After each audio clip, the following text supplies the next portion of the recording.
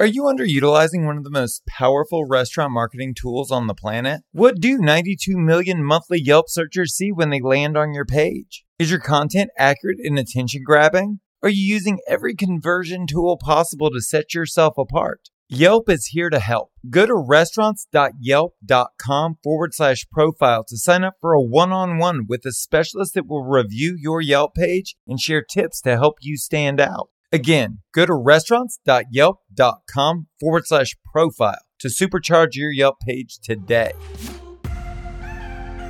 Welcome to Restaurant Marketing School. I'm Josh Kopel, a Michelin-rated restaurateur. Together with the team from Restauranttopia, we're unpacking the tools and tactics used by million-dollar marketing agencies to help you grow your restaurant.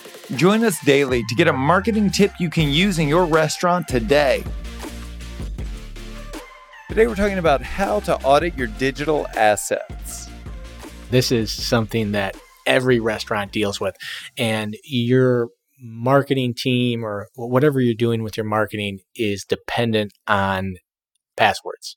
Password management is key to running your business and running your marketing. And then along with your passwords is all your other digital assets. What are you doing with your photos and your video clips and making sure that those are in a centralized locations? So off camera, we were talking about Google Drive or different cloud storage solutions. And I think those are great. And you want to make sure you have those backed up. One thing I want to talk about today is what do you do with your passwords and really find out where all your digital assets are and who has your passwords. Because the manager over here has this password and they use their personal email for this, and then they use this email for that. And then they're no longer on the team, or they quit, or they get fired, and then they hold the stuff hostage. Now, legally, as an attorney, I can tell you in the state of Ohio, you have a claim against them and you can sue them, and they are uncollectible and it'll take you forever to get it back. So you're going to end up paying for it. So what does that look like? It looks like let's avoid that pitfall and let's avoid that problem. One way of doing that is by doing a digital asset audit. On Restauranttopia, we have this in our ebooks as a tool you can use to kind of go through it, but you can kind of figure it out if you don't want to go on to restauranttopia.com. Where's your banking? Your financial software, your regulatory, social media accounts, menu software, email host, domain register. It goes through all the different aspects of your digital assets and who has the password and who has the username. Then what you want to do is condense that into a password management tool. Josh, do you use a password management tool? I do. Which one do you use? 1Password. Okay. 1Password's great. LastPass is great. Dashlane is great. There are a bunch. There are a bunch out there. So again, they all do the same thing. But one of the key features in these when you have a business is you get a business account, and it allows you to share passwords with other users, but without actually giving them the password. So it autofills. So you can give... That's awesome. Yeah, you can give Tim, the manager at your San Diego location, the password without giving him the password. You give them access is really what you're giving them, is access without credentials. What I'm really thinking about is, my God, I do this with my personal life. I have almost all my passwords in OneNote, but I did an app update the other day and I had like 35 apps to update. And I've spent the last week trying to figure out my passwords to all my apps because I don't keep track of like the insignificant ones, right? Like just the bank and stuff, but yeah.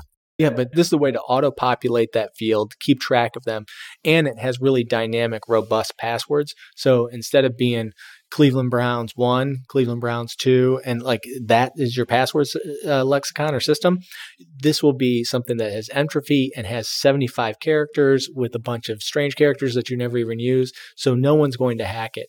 Then I'd also encourage you to look at two-factor authentication with your passwords. So you have your password, and then it's going to text you, or it's going to have a dongle or something that's going to allow you to have a second factor authentication. So if you would lose the password, then you have something, an added step of security, so no one's going to enter that. And when we're talking about your menu, your website, any of the things that would cripple your business, you have to have that.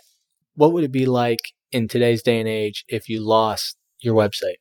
Well, I mean, you think about just as like an independent restaurant owner. I mean, for years we had a random bartender or a server that was running our Instagram account because she had a cool Instagram account. And we were like, hey, here's some photos, make ours cool as well, which is fine when you have 400 followers. But then when you have 4,000 or 40,000 followers, then that's a really valuable asset that you can't remember the password for. And somebody that isn't an owner in a leadership position in the company has direct access. Also, that's your voice to the world. So you want to be able to control the faucet on that and who has access to it. So I want to talk about that point. So this is a common scenario with a lot of restaurateurs. They will empower someone to open up an account for them. So they're doing that typically not with a company email, they're doing it with their personal email. So you want to make sure that any account that you are letting someone else use, that you are the administrator on, so you can take that back. I had a company in my past life, and we had a person set up a Google page for us. Now that person left, and we had no idea where she went, but she used her own personal Google email to set this up. We never got access back. So think about that if it was a very valuable asset like Instagram that had 10,000 followers, or what does that look like? So think about who has access. And that's why the digital asset audit, although laborious and boring and zero fun, will save you hundreds of dollars, if not thousands, and countless hours of time by putting your house in order and getting this all squared away.